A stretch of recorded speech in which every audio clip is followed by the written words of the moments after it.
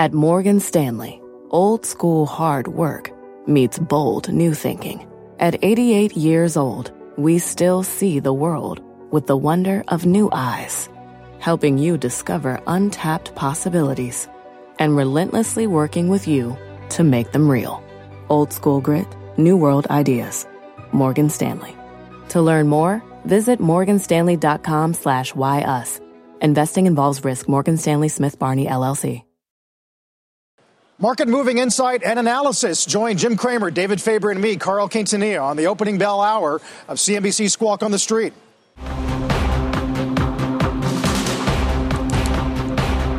Good Thursday morning. I'm Carl Quintanilla with Jim Cramer and David Faber, all coming to you live from separate locations, starting a little bit early, as the NYSE is set to switch to all electronic trading on Monday. Futures down, albeit in a relatively limited fashion this morning, as economists start trying to quantify the impact we are going to see in Q2. Jobless claims spike, as we expected, up 70K to 281.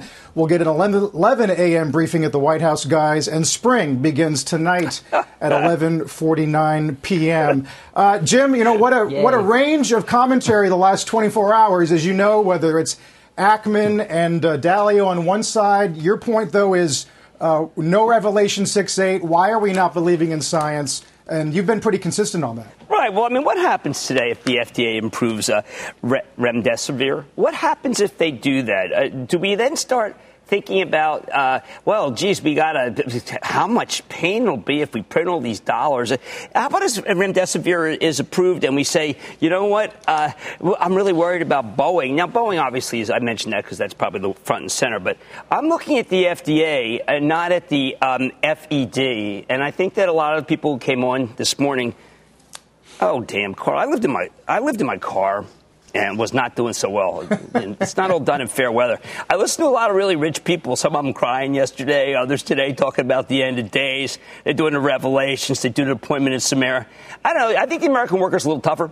And I think if we get remdesivir, we get approval, I think we'll all say, well, geez, you know, maybe this thing isn't going to last forever and we can tide workers over and we can help the public health workers. So I don't know. I don't really know. I have no information. Maybe it's not today that the FDA does anything, but I just feel like the notion that science is static and that the worker is going to go down and that the hedge funds, we should be shaking because maybe their fifth beach house has to go. I don't know. I don't like the tone of the pessimists. I don't like it. Right. No, don't come by my house. Yeah, we're going to try to talk to as many smart people as we know. We got, of course, Rometty and Mollenkopf this hour. But, Cuomo, Governor Cuomo here in New York, David, had a good point yesterday where he basically said the episode is like this, and it goes from here to here. We don't know the duration, but we do know there is a beginning and an end, especially if Piper is right, that remdesivir could be approved soon. Yeah.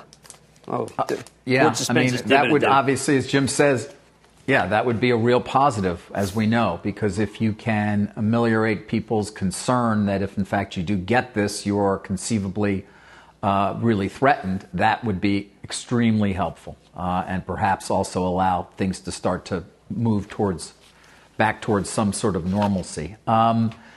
Jim, what I continue to hear, you hear so many things, obviously, and it's throughout the day. I can only imagine what it's like for the two of you as well.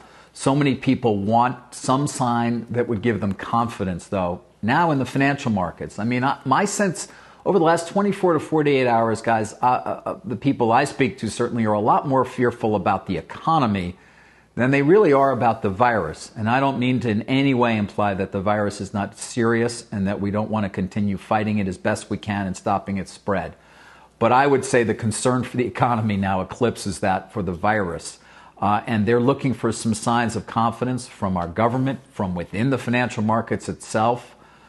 So many different moving parts, Jim, at this point. Hard to know exactly even where to look or where to begin. Geez, David, I'll tell you, I think that's a spot-on view.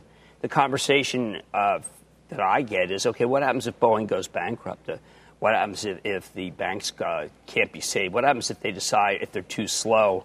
This was front and center a couple of days ago, right? The Clorox. and the gloves. And now it's like, okay, well, how many people are going to get laid off? We're focused on the 830 number. We see a spike. I want to look at it differently. I think it's really important that when you have a guy like Jim Grant, okay, Jim Grant, we know him as negative, but you also know him as a terrific guy, and he's a realist, right? He's starting to talk about things that actually could go right. When the guys who have been pessimistic and correct start saying, hey, listen, let's think about these other things, it opens my ears, David, to a different line, which is to say, okay, what happens when we get through this? Do we, when, and no one thinks it's going to be if, or do we look at the companies that have the clean balance sheets that are the winners? I mean, is Walmart going to be the nation's retailer, okay? Or do we look at it like it's bread lines, and it doesn't matter because there'll never be demand again? So I don't know, David. I think you're absolutely right that the focus is on the economy, and also a belief that no matter what comes out of Washington, it's not enough. I look at 90 votes in the Senate to try to help something, and I come back and say that maybe the politicians are less clueless than we think. Jim, we can see it at the bottom of our screen, but Ford, of course, you can see borrowing $15.4 billion to offset the production shutdown we learned about yesterday, suspending the dividend, pulling guidance for 2020. Darden, similar moves overnight, Jim. I guess the question is, there was a good chart this morning from Barry Ritholtz about the Dow peaking when deaths in China were already at 1,000. Right. And even after Apple's Q1 warning on revenue really didn't impact the markets for several days. And when you have B of A trying to quantify Q2 down 12 right. and JP Morgan down 14, and Alarian says that's absurd because what is the market's ability to sniff out the other side of all of this? Well, look, I mean, I think let's say we see up numbers sequentially for Starbucks in China, which we're going to, as Kevin Johnson said last night on Mad Money as they open a store in Wuhan, which is ground zero for this epidemic. Let's say if Apple's sequential numbers are better in China because they can reopen the Apple stores. Let's say if the government prevails upon Disney and they open up Shanghai Disney. That's not yet going to happen. Then I think we're going to say, you know what, here's what the other side looks like. It's not great, but it's not historically bad. You want some irony? I think there's a lot of irony. David's a believer in irony. Ford suspends its dividend, but we have a Morgan Stanley upgrade of Tesla. Why? Because Tesla has the wherewithal and the balance sheet to win. So again, I just say, you know what, we got to think really big and creative, because that is almost, if I told you 3 months ago that Ford would be good because they survived the Great Recession and Tesla was obviously was going to go under, that was what the narrative was, and it switched. So you know what, we have to think bigger than what we see on our screens, because that was just inconceivable, Carl, that Ford would be the one on the ropes, the one that survived the Great Recession, and that Tesla comes out on top as the one with great liquidity.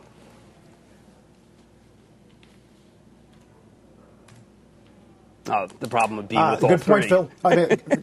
Good point, Jim. I don't know if you noticed Elon Musk overnight suggesting on Twitter that he could start making ventilators if the shortage were acute. Is there anything enough. that guy can't let's get do? to Phil LeBeau. I'm waiting for him to come up with this. He probably has a solution. He's just holding out for a little drama. Probably has somehow that he knows how to cure. What a guy. Let's get to Phil LeBeau for more on the Ford news. Hey, Phil.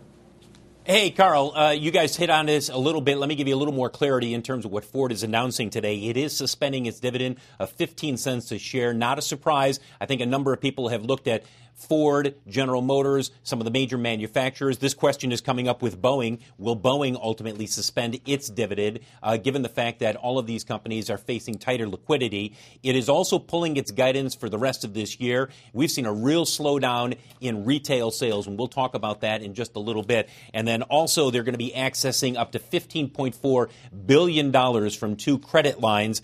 They've got about $35 billion in liquidity at the end of 2019. Now, we don't have an updated number, but $35 billion at the end of 2019. They've got near-term liquidity.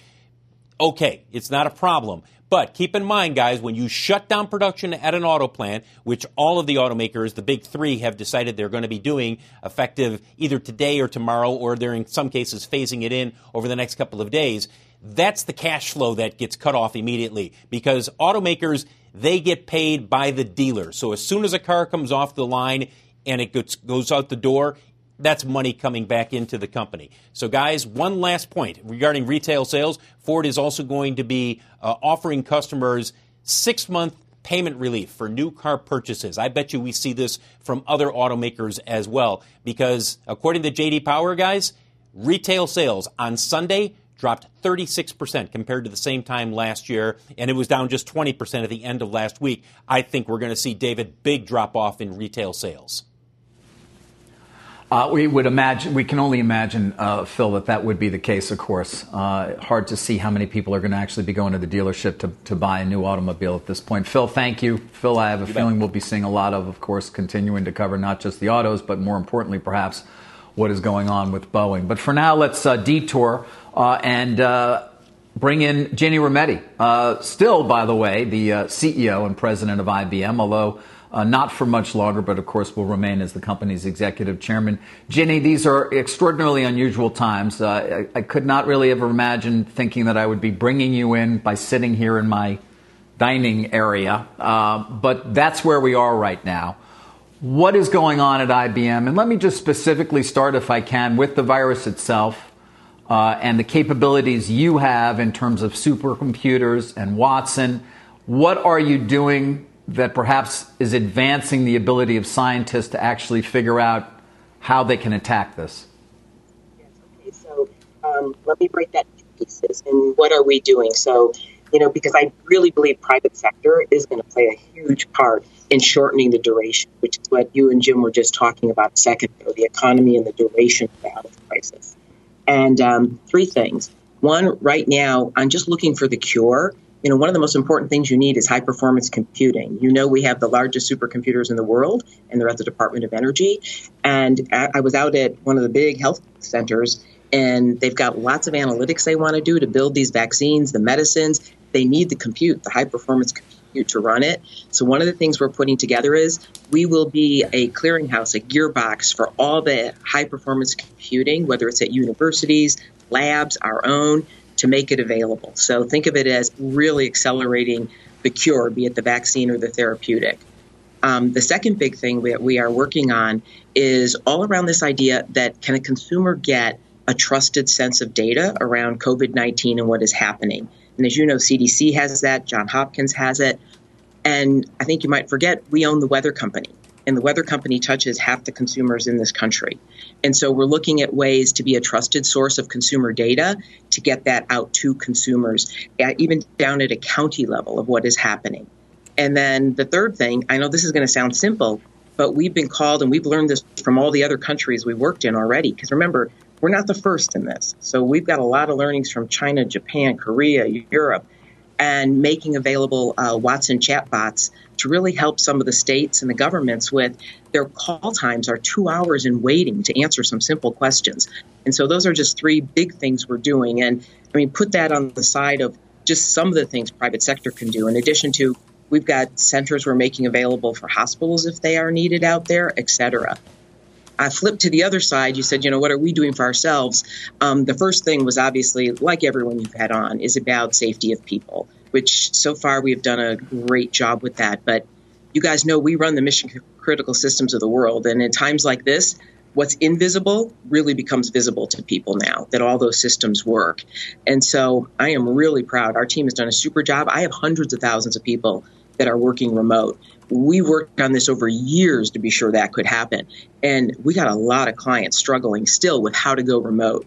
We've moved banks in days to go remote.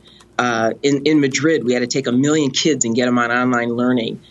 Jim and I have talked so much about New York City schools. Commissioner Tisch has us helping. There's 300,000 kids in New York that don't have access to online learning, that we're getting them internet connected. So the first thing is about safety, and then can you work productively remote?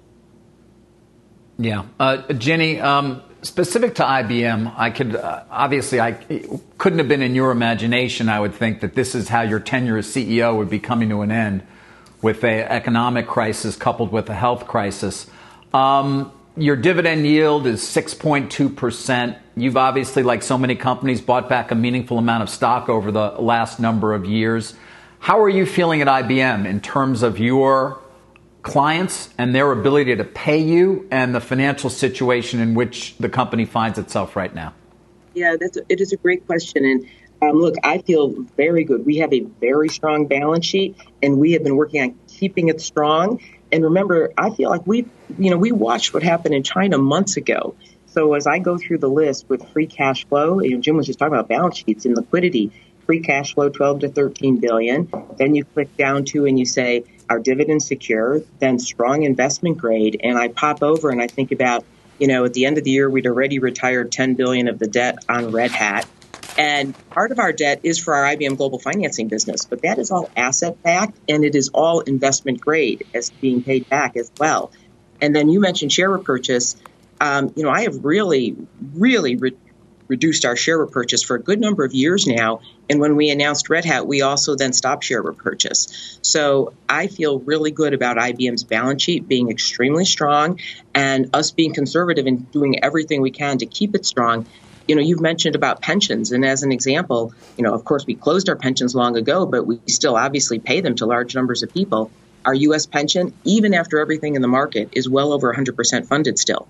And so I feel very good about that. And then you flip over to, therefore, who are we helping? And I look at, again, we've talked a lot about this. First is how to help people work. And then the clients we work with, whether it's the banks, whether it is the insurance companies, whether it is the healthcare providers, what we're doing now is very interestingly changing. Like, let me just take the banks. Over these last just couple weeks, they are doing modeling, and we are helping them, and not only modeling, preparing that the volume transactions they'll deal with can be 40 to 60% larger, or the amount of risk analytics they're doing. That's what we do. Even the retailers, the knock-on effect of commercial flights not going means that, cargo goes in a number of those commercial flights. So we're doing analytics and helping them how to get cargo to move to other places. And so I see the nature of the work we're getting called in to do. It's all around keeping those critical supply chains moving because, it's easy to say keep grocery stores open, but back up everything that has to happen between that and a farm to keep a grocery store open. And those are all the critical systems of the world. And so those are the kind of clients that we're supporting. Ginni, it's good to see you and to hear you. It's Jim. Thank you for coming on. First thing I need to think of is what's going to happen on the other side of this. We have so many pessimists who come on. The questions David had about the dividend, yet you and I both know, the cash flow here is extraordinary. But I'm looking for themes that are going to come out on the other side. And I think one of them is 5G, and we're going to hear from someone later about that. And the other is the strength of the cloud. And I think that you've directed the company toward the strength of the cloud. Can you talk to me about a year or two from now, something that is going to happen that is not the end of days? Yes, look, I am actually, I've spent a lot of time with the team already and how we help clients with that and ourselves, by the way. And so the amount of work that will be done in a remote sense is absolutely going to change. And that is one of the things 5G enables, because 5G, the biggest uses are going to be in companies. So when you do, as an example, a remote surgery today, you'd be a little bit nervous because what if the connection broke up? Think of how many times as you've been doing these interviews, you wouldn't want them to stop right at the important point. But with 5G, that's not going to happen. It's the same as your eye blinking. You are going to have that same real-time experience. And therefore, so many things, whether it's the way learning is done, whether it is the way that a factory operates. You walk in a factory today and there's cords everywhere. And David, you and I did that interview on 5G in the industry applications. I think this will then accelerate those kind of applications on the other side. And it will change the way that we're able to do our work. And by the way, with all that online learning, I think we're going to make, we're really preparing, strong believer that there can be more jobs in technology for more people. And this is going to accelerate all those online certifications and the like that can come out there. So I am focusing as well time on not just health, not just on cure, not just on keeping the systems running, but what are the great new ways that work can change as we come out the other side. Ginni, I think your lasting legacy will be the hundreds, not tens of, but hundreds of thousands of students, particularly from poor backgrounds, that have been able to be part of the new workforce. What do we do with, there's just a huge number of people who we thought were going to finish the school year and do well, and suddenly they're stuck in a position where they're not going to graduate or they're not going to get the education. IBM has already been so helpful. I guess we got to reach back and say, what more can you do? Because these kids need it. Yeah, look, just a couple quick things. One is even starting with what you can do right now, as many kids still are in school, and as I just mentioned, we'll be helping Commissioner Tisch getting 300,000 kids online in New York. First is how to get them to productively work in an online mode all the time. We're dealing with that with employees. A home office is a schoolroom. And this is probably true for almost everyone who's watching that has any children. And so how do you get that to work effectively? But the next thing we can do, and, we're working with the government on this, and there's a whole group of us, in addition to all our individual efforts, we'll be launching a campaign about how to move into choosing something new ways of doing work through all the certifications and all of the non-4-year degree necessarily available career paths in our companies. And so this is going to, as soon as we kind of get through these next couple months, we're going to be launching that. And that, to me, is another way to bring many people back into the workforce. And while they may not go back into the job they had before, we can bring them into the digital side, which is, I think, even more exciting for many people. And so for us, Ginni, we're going to carry on with what we've done, Jim, with P-Tech, which is 150, almost 200,000 kids around the world now, which are 6-year high schools coming online. And then this is for mid-career and others to switch into these professions. Ginni, that's a great point, and it leads me to my question, which is, viewers are waking up this morning, they're turning on the TV, they see the numbers, they understand the news flow we're in, and we're in a chapter where businesses, large businesses and small, are trying to solidify, protect, close down, retrench. But at some point, once we learn to adapt with all of this, there's going to be a race to start up again. And I wonder what signs you'll be looking for to determine when that tipping point will be. Well, first, I want to make a comment on something you've talked a lot about related to this, which is, in part, and as every day the news changes here, but the focus has been on, when it comes to the crisis, shorten it. But when it comes to what the government does think of it as financial packages, stimulus packages, being bold and being big. And it's related to your question, David, because the point is that as I think of what's required, and you say, what do you look for tipping points? First and foremost, I worry about the individual level and the small, medium business, because otherwise you were talking about a minute ago, the large just get larger here. And so we have got to protect those two things first and foremost, and of course, critical industry, but those. And so when you say, what am I looking for in a tipping point? I think as a tipping point, it's bringing people back in, because I think the kind of work that people are going to do going forward, I'm looking again at all the companies who don't have the resiliency that they ought to have, don't have the ability to work in different ways. They are now going to want to go and do all of that work, and we'll be bringing in people to do that. Ginni, finally, you mentioned how you have relied less on share buybacks over the last few years.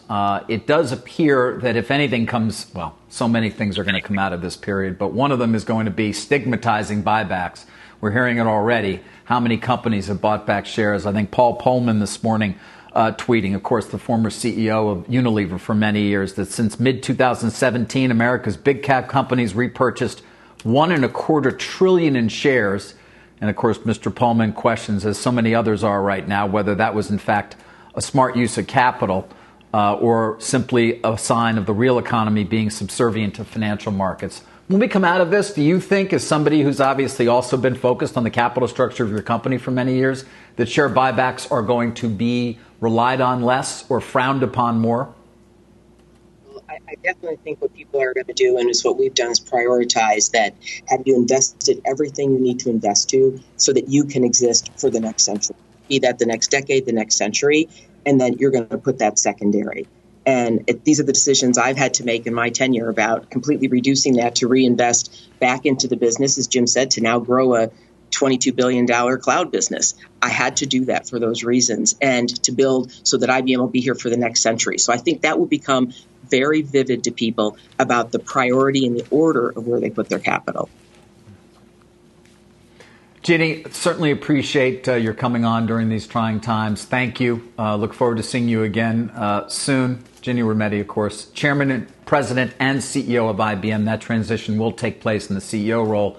I believe it's April 8th. Ginni Rometty, back to you, Carl. Thank you. All right, David, thank you. And another eventful overnight for the Fed, this time regarding money markets. And I think Steve Leisman has some additional news this morning. Morning, Steve. Yeah, Carl, another hour, an additional Fed news of what they're doing here. You can't say they haven't moved fast. I want to report this morning the Federal Reserve increasing the purchases that it's doing. These are the outright purchase. Remember that $700 billion program we told you about? Well, it did 40 and it did 40. Now it's up that almost double to $75 billion. That's across a range of tenors in the Treasury market and in the agency-backed mortgage market. I guess that's a sign that they feel like they need to come in and take more of that paper out. That's just one of the things it did this morning. At 9 o'clock, it announced that it increased the number of swap lines out there, dollar swap lines with foreign banks, added 9 central banks. So now there are 14 total. It's about the number, I believe it's the same numbers we had in the financial crisis. So now this is an ability to solve the dollar funding problem throughout the world. And of course, that comes on the heels of 11:30 last night. The Federal Reserve and the Treasury announced a major backstop for money market funds. So it is true, Carl, another hour, another Fed action here. We don't know if they have all the pieces in place just yet to really put the backstop on trade in the economy or in the financial system. Sure, asset prices will decline. The Fed's interest here is making sure they decline in an orderly way and that there's liquidity to get from here to there. Carl? I'll take it, Steve. Thank you, Steve. Steve Leisman, of course, with the latest on those Fed moves. Let's get to a mad dash. Haven't done this in a while. I'm accustomed to doing it sort of cross-country, Jim, when you're either in San Francisco, as you typically have done every quarter or so. Now we're just, I'm in Connecticut. You're in New Jersey. I miss you, actually. I wish I was there so we could sort of have our usual time together. McCormick is what you want to focus on for the mad dash. Let's take it away. I miss you and Carl. This thing, the separation, they forget. Morally, it just feels awful. Physically, obviously, we have to do it.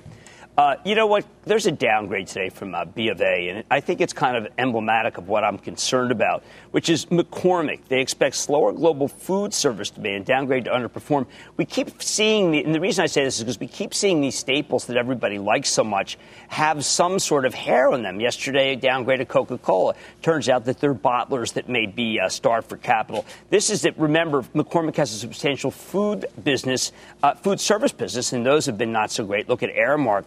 It's a shame because otherwise, I know I had Hormel on last night, and wow, they're killing it with Spam. I know, David, that your wife's not a big fan, but we subsist on anything at our place. And this piece, otherwise, Frank's and French's and Spices, we're in a stay-at-home economy. So I'm going to go against this McCormick piece. I know it was up really big yesterday, but the stay-at-home economy is gigantic. And whether it be Zoom or whether it be Hormel, we're hunkering down. And, David, you're maybe hunkering down in Connecticut. I'm going to be going solo in New Jersey, hunkering down big time with rice and beans. Yeah, Jim, it is a good point.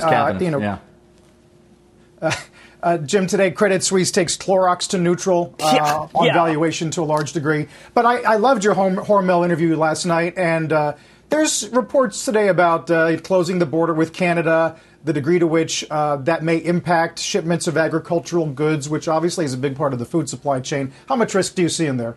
One of the things that Hormel talked to me about was of the chains that are out there, whether it be the supply chain for auto or the supply chain for aerospace, the strongest is the supply chain for food. Hormel was just saying, listen, it's actually working. So I know that we have a perfect storm of negativity, whether it be oil, whether it be airlines, whether it be obviously the healthcare, ventilators, I don't know, remdesivir's maybe not being approved. But the one thing that seems to be holding up well is the actual food chain. It's working. And so I guess I could say it could be worse. And we don't experience the lockdown like my daughter, who's an English teacher in Madrid, where they have they're allowed to use real blunt force if you leave your place. It's almost China-like. So, I think that we have grocery stores, we got food. I mean, it could be worse. No, I gotta just talk. NASDAQ futures go green, Jim, as you're talking. Some of the technicians that are looking at charts this week say, look, we don't care if they're looking for signs of health. Right. You don't want to see large moves down or large moves up. And so I wonder if you are taking some comfort in this what looks appear today, obviously early, tepid signs of lessening volatility. Well, that's fine. I mean, at 3:30 a.m., we had kind of a mini bull market in the futures, and then they got hit really hard at 4:45, went negative at 5:40, then came all the way back. And all I can say is the knuckleheads and morons who are, Jimmy Chill, the people who are ill-advised in trading those things truly are just having some. Why don't they just go play some gin rummy or something? It would be more valuable.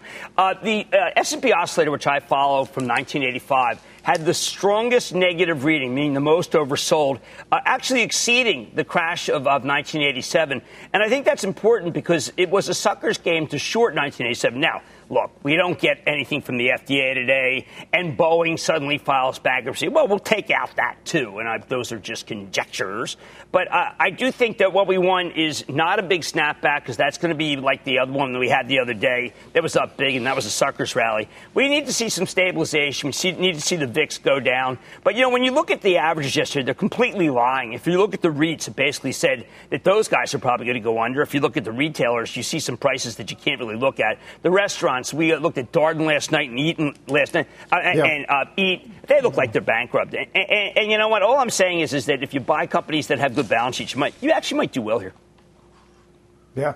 Jim, let's get the bell here at the NYSE, where, again, they'll go all electronic starting Monday. We got a bit of a head start on that just so we can get our operations and logistics down. That's Chris Taylor, Vice President of NYSE Listings. At the NASDAQ, it is Bob McCooey, the Global Head of Capital Markets. And, Jim, a really quick shout-out here as Brett fills in to all of the IT managers and the HR managers around corporate America and small business. To the degree you can work from home, it is a bit of a small miracle what we are able to do as a country. And imagine if this crisis had hit without this capability. Oh, boy. I have Verizon on tonight just to talk about whether that this system that did not get overloaded. I know David's very focused on 5G.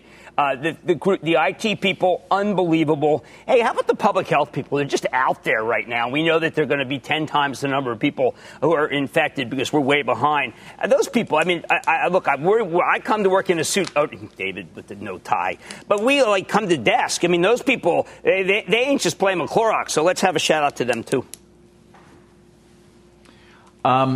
Guys, as the market opens here, of course, every day is its own singular event, it seems. Yesterday, so many people calling to talk about dislocations in so many different asset classes. We saw yields back up, of course, in the government. We saw that incredible fall in oil prices yesterday, a bit of a rebound, at least the last I had looked. But that, in and of itself, its own incredible story at this point.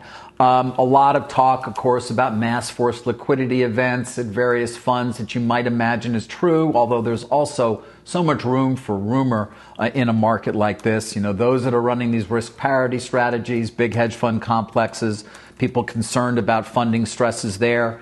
Unclear how much, again, is true or not. But, Jim, during the course of one day, we can go through what feels like the events that would typically take place in a month, if not even a longer period of time, given the moves, the volatility, of course, that you and Carl were just talking about. Well, David, what that brings to mind is something you know better than anyone else in the country. I remember, because from the hedge fund days when you made the unfortunate calls. What it says to me is that there's some people who are not in control of their capital. They're either having redemptions or having margin calls because the moves are so accentuated. I can't believe it's just people saying, you know what, I don't want to own Brinker at 8. I really want to get rid of Southwest Air. Are there some people who are motivated not by value, but by someone from the margin department who's saying, get that money in by 2 o'clock or you're gone? Yeah, I think there's absolutely an element of that going on in various markets. There's got to be, and we've got to stay focused on sort of these larger questions, too, in terms of some of the, the banks that are obviously there to some extent for players in the financial markets, those that are huge commodity traders in the oil markets globally. And then you get back to things like the airlines and the bailout that we assume is going to take place in the not too distant future, one would expect. I know the government was out signing up legal counsel very recently to represent it in what would obviously be a fairly complex structure. And then, guys, there's the bigger question, Jim, which we haven't talked about today, which is what are Mnuchin and company going to do here in terms of getting money into the hands of employees out there. You know, Jim, you were talking about this a lot during yesterday's show, and it's not as though it's gone away. In fact, it's only picked up steam. Many different people coming forward with potential plans. I'm hearing about them during the course of the day. People trying to get them into Secretary Mnuchin's hands in terms of maybe this is the better way to go or that's the better way to go. One that I'd love you to chime in on, because I talked to a number of leaders in the financial services community about this who sort of seem at least to coalesce around the basic idea, is as follows. That you would refinance the first lien and some second lien loans and bonds on the balance sheets of companies, not necessarily your biggest companies, but many of the ones that we know about that have those frontline employees who are going to lose their jobs. The employment loan would come from the government. It might replace the banks, or perhaps it would backstop the banks. It depends. And it would be equal to about 50% of the compensation deduction that the company took on its 18 returns. You could have an interest rate of 5 to 8%, but it could pay in kind for the first 2 years, mature in 5 to 7 years. The idea is get at the very top of the capital structure, replace the banks or augment the banks, and get the money to the employees. Jim, I know you're hearing a lot of these plans. I know you're talking to people as well who are in a position to actually implement some of these plans. When are we going to get something that happens here? Because every hour matters. I know. I mean, I just was going back and forth with the Treasury Secretary, and they come up still with the president's determined to support the U.S. economy, and there are many great U.S. companies that will merge strong. I mean, we're still getting what I regard as a very high level, I hesitate to use the word platitude, but yeah, what you revealed is very good for companies that are solvent. But I care far more, put my other hat on, about small and medium-sized business. And every time I cringe when I hear that, you know what, we're going to make loans available. That's all you need is to have a business that can't do business, that's told to close, where you then layer on debt. So when you open, you close again because you can't afford the debt. I like your plan for the solvent companies. It doesn't do much for the companies that are insolvent immediately because the government has demanded them to be insolvent. Right. But, Jim, I mean, we know in 6 months or some period of time we're going to be out of this and they're going to be in a position to actually have their business operating again. I mean, you can infuse capital to those companies to let them actually operate. Boeing is down the government steps in at the top of the liability stack. Yeah. Boeing is down the most in the Dow. If what you heard, and boy, that would be terrific, if that came out and was said it's available to Greg Smith, the CFO of Boeing, then I think that Boeing would not be the stock that would weigh on the Dow. If the president were to call Saudi Arabia and say, all right, guys, hey, you know what? Terrific. You wiped out half of our industry, but we're going to remain energy independent because we want to be independent of you, because when you're overrun by the bad guys, we're not going to be there. You get oil back to 28.30, then we're able to preserve the Permian. There's some things the government can do. It's maybe 5 calls. It could be done by 11. FDA comes in and does remdesivir, the Gilead drug. And what we're going to say is, why did we decide that 10 million workers had to be thrown out? So I like the plan. It needs to be put in action, especially when we need to refinance in the first lien and extend any maturity. But that has to go to like Boeing's 2 million people. Please do not think that we're trying to rescue the CEOs. Let them get no pay. Right. No pay. Do a Mark Cuban. Yeah. Right. Yeah, it's a good point, Jim. And it reminds me. It reminds me of what Marriott has said this morning on their conference call, suspending Arne Sorensen's salary for the balance of the year, reducing salaries for senior executives by half, temporary leaves in North America, cutting work weeks around the world, and a pullback on essential spending. I wonder, Jim, what your take was on these reports that Kudlow floated the government taking equity stakes in companies that need massive aid, Schumer requiring a commitment to lay off no employees as opposed to 90%, which was Sorkin's idea earlier in the week. Well, look, I like anything that protects the workers. I think that the big problem, when you go back and look, what was the punishment from Dodd-Frank for the investments in the banks, which actually made money, by the way. The Federal Reserve made money for the Treasury. What was the punishment was, you know what, we can't keep doing this because the CEOs made out like bandits. So what we have to do is just take a look at the proxy, see who the highest paid people are, and tell them, look, you can get this first lien, but you know what? That money, your salary, is going to go to the workers. Now, I know that that's going to sound a little too much like what is to be done, Lenin's seminal treatise about what we should do with corporations, but I don't think any of us care. I think at this point, we cannot have the fat cats make money at the expense of the workers. Now, I got to ask you guys, will there be a fifth home hedge fund provision? because we've had a couple of hedge funds on this morning who, behold, there is a pale horse yesterday, too. And, it's shaking because I think I don't want class warfare in this country. And the way you get class warfare in this country is to have billionaires tell us, look out, it's the end of days. We got to be a little more focused. What do you guys think of that? Yeah, are you referring directly to Ackman? No, come on. No picking on people. This is Jimmy Chill. I mean, he could have used a little Jimmy Chill. He had our air for 15, 20 minutes. Yeah, it's all right. Well, you know what? It's programming. It was suboptimal, I think. It was suboptimal, and I would say ill-advised along with suboptimal. But you know what? Yeah. Everyone's entitled to opinion. We've got that view. We learned that early on when we were in 5th grade. They are. You want to try to keep emotion out of it as best you can. I will say, Carl,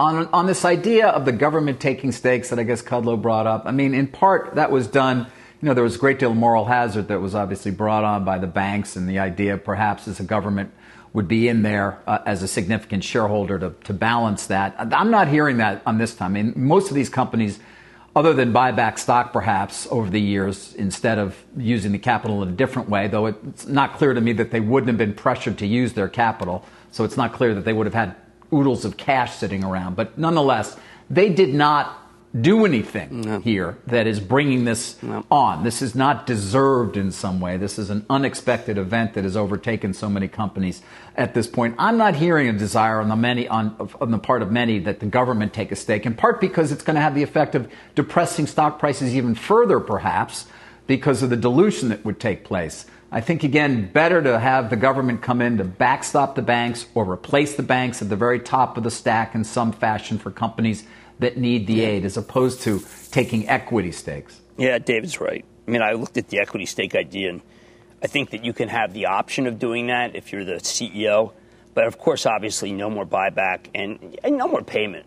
No more CEO payment during this period. That's what distinguished. What did the bankers do wrong during the other days? I mean, they said, listen, we were making $10 million this year, and you know what, we're not going to make as much as $10 million. No, they got to take that away. But I think you're right, David. I'm precipitous in saying equity stake, unless a company says we want the equity stake, which is no different from, and we'll put someone on the board. So I think that you're cool-headed on this and very factual. All right, guys. Let's check in with Bob Pisani, who would normally be on the floor, but we're all trying to work out our future teamwork and logistics, and he's joining us remotely as well. Morning, Bob. And who would have thought that I'd be here in my home rather than down on the floor of the New York Stock Exchange? The New York Stock Exchange floor closing is really a microcosm of what's going on around the country. The NYSE is essentially like a giant mall that's got restaurants and stores in it, and the restaurants and stores are essentially the floor brokers and the designated market makers that are out there. So you can say we're going to close it and reopen this giant mall 2 months from now, but the question is, are all the restaurants and all the shops going to be able to efficiently open 2 months from now? And that was one of the concerns that existed about closing the NYSE. And, of course, they did make the right decision as soon as there were any positive coronavirus cases. Let's look at the sectors this morning here. A little bit of bifurcation, but not dramatic here. Healthcare, consumer staples, also down, not as much as banks and industrials. Energy was briefly positive, and once again, they press it. They have just been pressing any rally in energy for the last several weeks. I want to show the broader markets, which caused so much distress yesterday to traders. Most traders, I have on top. The first thing I have is the S&P 500. The second thing that I have is the bond market, LQD, and that was a little weaker yesterday. Continues to be weak today. Oil up, 18-year low up today, but down big yesterday. Gold fractionally on the upside as well. So that's not as bad as it was yesterday, but there was a lot of distress when everything was down dramatically. At least today, oil, you see, is on the upside here. They were talking about Mr. Kudlow and talking about maybe buying equity stakes. This has got Wall Street in a tizzy. People are remembering what happened with some of the bailouts where the equity got wiped out. And so it's a problem. Boeing's down another 9% today. The airline's still having problems here, and I think this is a real overhang. So they've got to clarify this. this? Are we just talking about government loans, 20 billion, 40 billion, whatever to Boeing? Or are we talking about loans that convert to equity in some way? If it's a loan to convert to equity, Wall Street's going to have a very, very different viewpoint because of what happened in the 2008 financial crisis. I want to remind people about where we are right now. And we keep saying, well, the S&P is 30% off its highs, and it is. But you want to look at the broader market. While most everything else is roughly around there in the major indices, the Russell has gotten clobbered. And I don't think we've been emphasizing that up. The Russell 2000 down 42% from its high. So it's suffered. Small caps here in the United States, small businesses have suffered much more than the larger businesses. I think that's a key point here. Finally, a little shout out to Nick Colas over at DataTrek, who pointed out some of the disparities in the way these indexes are constructed. They are market cap weighted indexes. The S&P Tech Index is only 18% off its high. But remember, the S&P Tech Index is 41% Microsoft and Apple, 21% Microsoft, 20% Apple. So essentially, because Microsoft and Apple aren't down as much, Microsoft's only down 11, Apple's down 16, the rest of the stocks in this, which are the majority, of course, are really suffering. They're down a lot more. So Micron's down 35, IBM, you just had Ginni, 23%, and Lam Research, all of the semiconductors down a lot more. So this goes back to what I call the politics of index construction. You got to know what's in them. And of course, Carl, there's a lot of these ETFs out there that don't weight these companies by market cap. They weight them by other factors, equal weight. Some of them weight them by quality. Some of them weight them by earnings. And maybe that's another way to look at that, because obviously you're going to get a very different result here if you weight them other than market capitalization. Carl, back to you. All right, Bob. Talk to you in a bit, Bob Pisani. Dow down about 3%. Let's check in with Rick Santelli this morning as well. Hey, Rick. Hi, Carl. Boy, there's just so much volatility going on. And it certainly seems as though some of these negative rates and low rates around the world are getting a whole lot more positive. Let's look at a week to date of 10-year note yields and realize we at least peaked so far at 127 yesterday. Intraday, that was right about an hour before the stocks closed, and of course it tapered off a bit. Here we now hover right around 112, so we're down a little bit, settled basically around 117, 118. Let's look at what's going on with regard to other paper across the globe. Let's look at what's going on in Italy, for example. The Italian 10s, unbelievable volatility. Bunds, unbelievable volatility. Matter of fact, Bunds right now are hovering at some of the best levels that we have seen. It is unbelievable. It's now on the sunny side of minus 20. Okay, and Italian rates, which were at 3% yesterday, around 182 today. And you look at the Swiss 10-year, it was at minus 100 last week. Now it's at minus 24. These are big moves. And actually, in a perverse sort of way, it will make recalibration of all global rates better. You know, remember, we have not really normalized on the rate structures, economy to economy, large developed economies, European, Japanese, U.S., Chinese, since the credit crisis. And this is not necessarily a good thing, but it's going to put everybody on a much closer footing. Maybe the dark side is we haven't really seen Europe or Japan heal from some of this. We heard Jim Grant talking with Joe Kernan this morning about that exact topic. When it comes to foreign exchange, though, nobody's beating what's going on in the dollar. Here's a chart going back to early 2017 of the dollar index, which right now, should it close, be at the best levels basically in 3 years, March of 2017. It is just so aggressive. It is really showing us in real time this unbelievable, insatiable demand for dollars, and it's not necessarily a good thing. Once again, I still say the amount of time we're going to spend over 100 isn't going to be long, but that doesn't mean we won't get up to 104, 105, 106. But it will moderate, and when it moderates, most likely that will coordinate with some global reprieves with regard to equity prices. David, back to you. Okay, Rick, thank you, Rick Santelli. Take a look at shares of Qualcomm. This morning, the stock is down. Of course, like so many others, it is down roughly 32 or so percent over the last 3 months, but it is still up about 5% over the last year. Joining us now is the company's Chairman and CEO, Stephen Mollenkopf, who has joined us many times, but this is, I'm sure, somewhat unique. Steve, always good to hear from you, always good to have you. I want to start on the business itself and then talk more broadly about 5G. What are you seeing from your customer base right now? What are your expectations? You only recently raised your dividend 5%. I guess, do you regret having done that?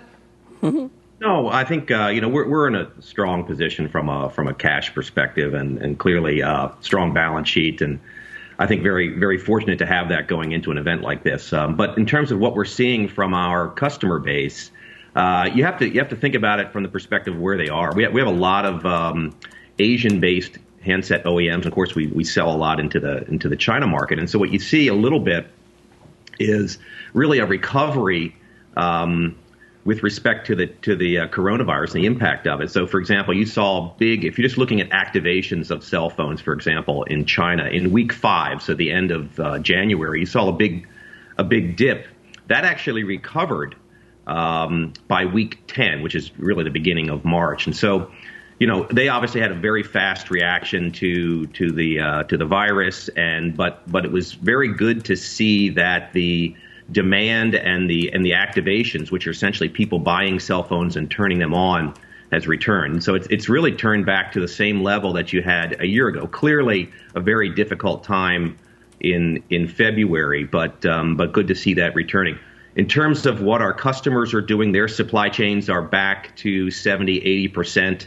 They continue to prioritize, I think, technologies that I think are good for Qualcomm, meaning that they're taking their capacity and allocating it to new phones using 5G, and they're trying to figure out how to take advantage of it. I think everyone's trying to determine what the impact of the to the U.S. and the European consumer. But in terms of things that we can control and the impact in China, you've got a little bit of a recovery, at least in terms of what we're seeing relative to what we saw in February. Right. Well, Steve, I've known you for many years. You're an engineer. You have a very ordered mind and think about things in a sort of a linear fashion. How do you view what's going on here in the U.S. when you look at the virus, when you look at what you're seeing in terms of shutdowns in the U.S. economy? How are you thinking about Qualcomm, its position, and when, in fact, we're sort of going to get, to your point on China, on the other side of this? Well, I would say, you have to think about the things you can control and the things you can't control. As a company, what we can control is, can we take care of our employees, and can we make sure that the business continuity is there? And I think we've done a good job at doing that. In an environment I think it's very difficult to anticipate. So, for example, we have the majority of our development teams are still making progress, but they're making progress from home. A lot of that has to do with some planning that we did to be able to work remotely. We still have people in the labs that have to be in the labs, essential personnel, but a very small percentage. But we're working from home, and that's working. We'll continue to work on 5G. We don't think it will impact the 5G schedules that we're working on, which is very good, and I think a testament to the good planning. In terms of the consumer and what the impact will be to our business, the only thing we can really think about is make sure that we have a strong balance sheet and take care of anything that we can take care of, which we will be able to do. I will tell you, we continue to hire. We continue to add engineering talent because we're excited about the opportunity that's coming with 5G. And we have to make sure that we're prepared to come out of this dip. How long it's going to take and all of that, I think it's very difficult for us to add anything to that debate, but we have to make sure that we're prepared to take advantage of what we think will be a good environment after we emerge from this period. Hey, Steve, Jim Cramer, always good to see you. Yes, good to see you, Jim. Your company's known as being I'm going to switch directions here. David's got the 5G covered, and what you guys are doing in the future. But your company's known as being perhaps the best corporate citizen in America when it comes to what you do for a city. How do you step up here? How do you help public health workers? I mean, they seem to be the most exposed right now. They're the ones that are working overtime. We talk about the workers in aerospace, and obviously worried about small business. But the ones I'm most worried about are the people who are actually in the hospitals right now for the 10-time explosion we're going to have. What can corporate America do? And I know everyone looks to you because you seem to have thought about everything when it comes to trying to help the town. Well, I think we don't have any special answers. I think we feel fortunate to have the opportunity to help out when we can help out. We actually helped out in China to a small degree, and I think everyone's trying to figure out how they can do the best work. And you're right. It's the healthcare workers. It's people that have that really don't have the strong positions that you might have if you're employed in a big corporation like Qualcomm or others that you have on here every day. And I think everyone from the business community is trying to figure out how to help people. We unfortunately don't have the ability to manufacture some of the medical equipment and supplies that they so desperately need. But I think providing direct financial help to people in the communities we work and live in is something that Qualcomm will be doing. We're evaluating that right now. We're also trying to figure out, are there things that we can do to encourage people or to make their life easier in terms of working from home or educating from home, which is a new thing that's happening now. A lot of people don't have access to broadband, and they need to have some access through cellular. So we're trying to make sure that we can encourage people to do that. I know some of the carriers are doing the same thing. But we, like a lot of other businesses, will try to figure out the best way that we can help. But it's an enormous problem, as you know, to try to support people.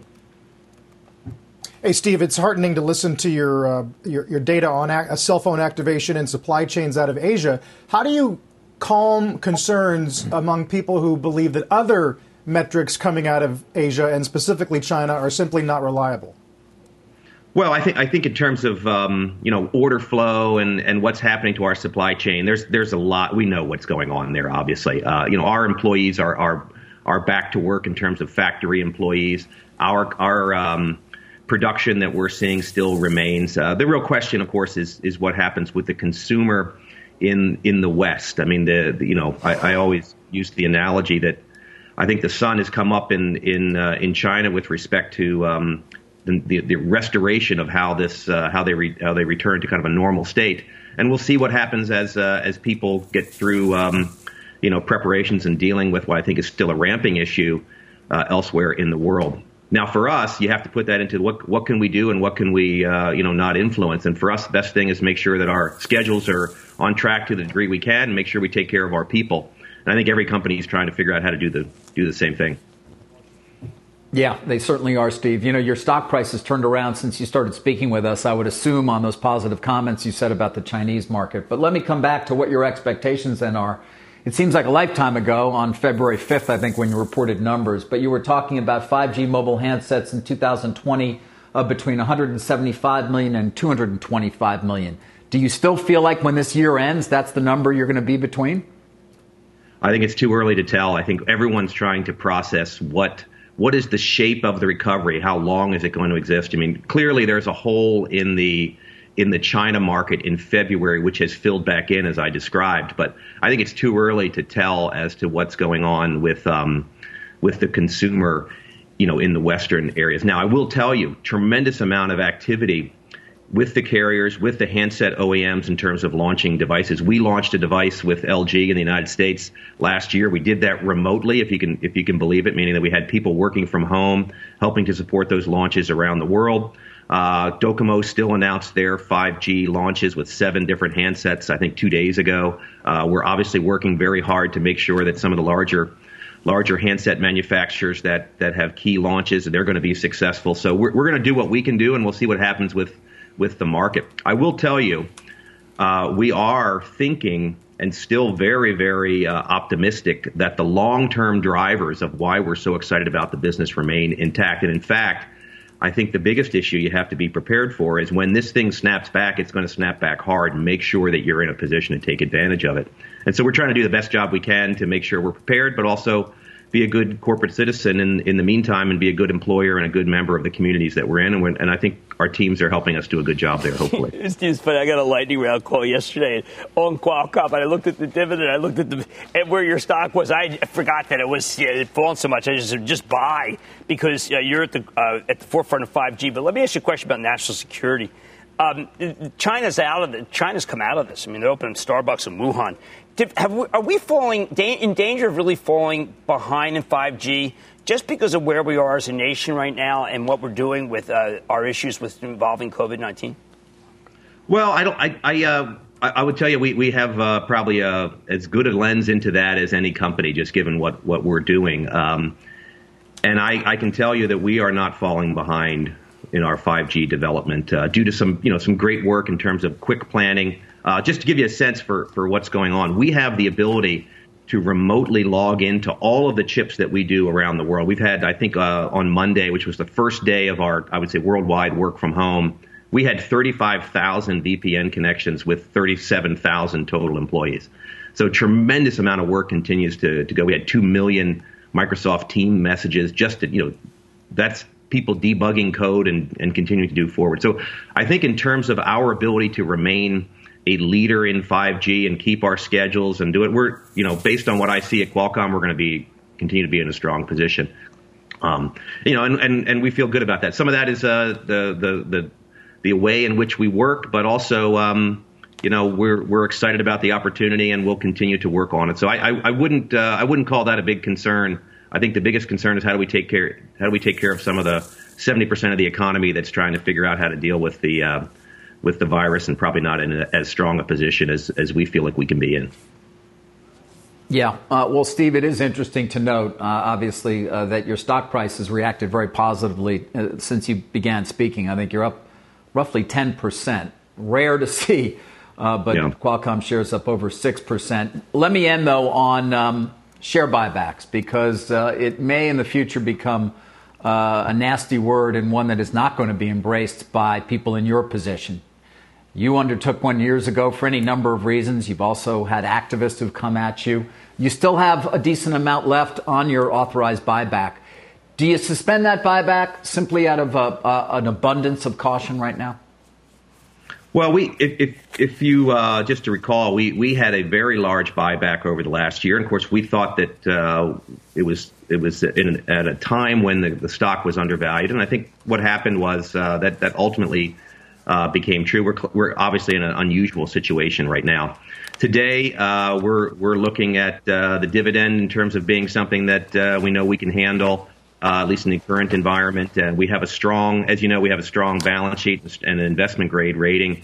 And I think, for us, it's maintain your liquidity, make sure that you can continue to be strong in 5G. And, if we see an opportunity to buy stock at the right time, we will. But our focus right now is making sure that our 5G programs are on track and that we continue to maintain a strong balance sheet. And, we're in a fortunate position to be able to do that.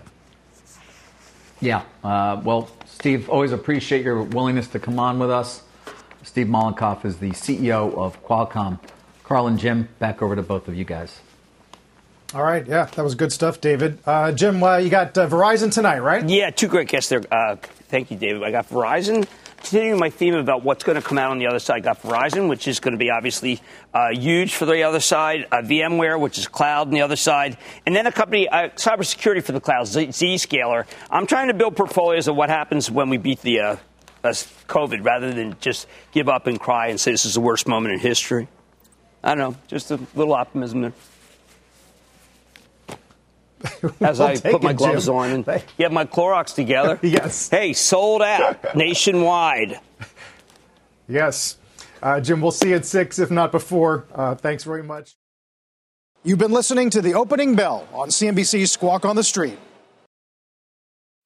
What's on the horizon for financial markets? At PGIM, it's a question that over 1,400 investment professionals relentlessly research in pursuit of your long-term goals. Specialized across asset classes, but united in collaboration, our teams provide global and local expertise. Our investments shape tomorrow, today. Pursue your tomorrow with PGIM, a leading global asset manager.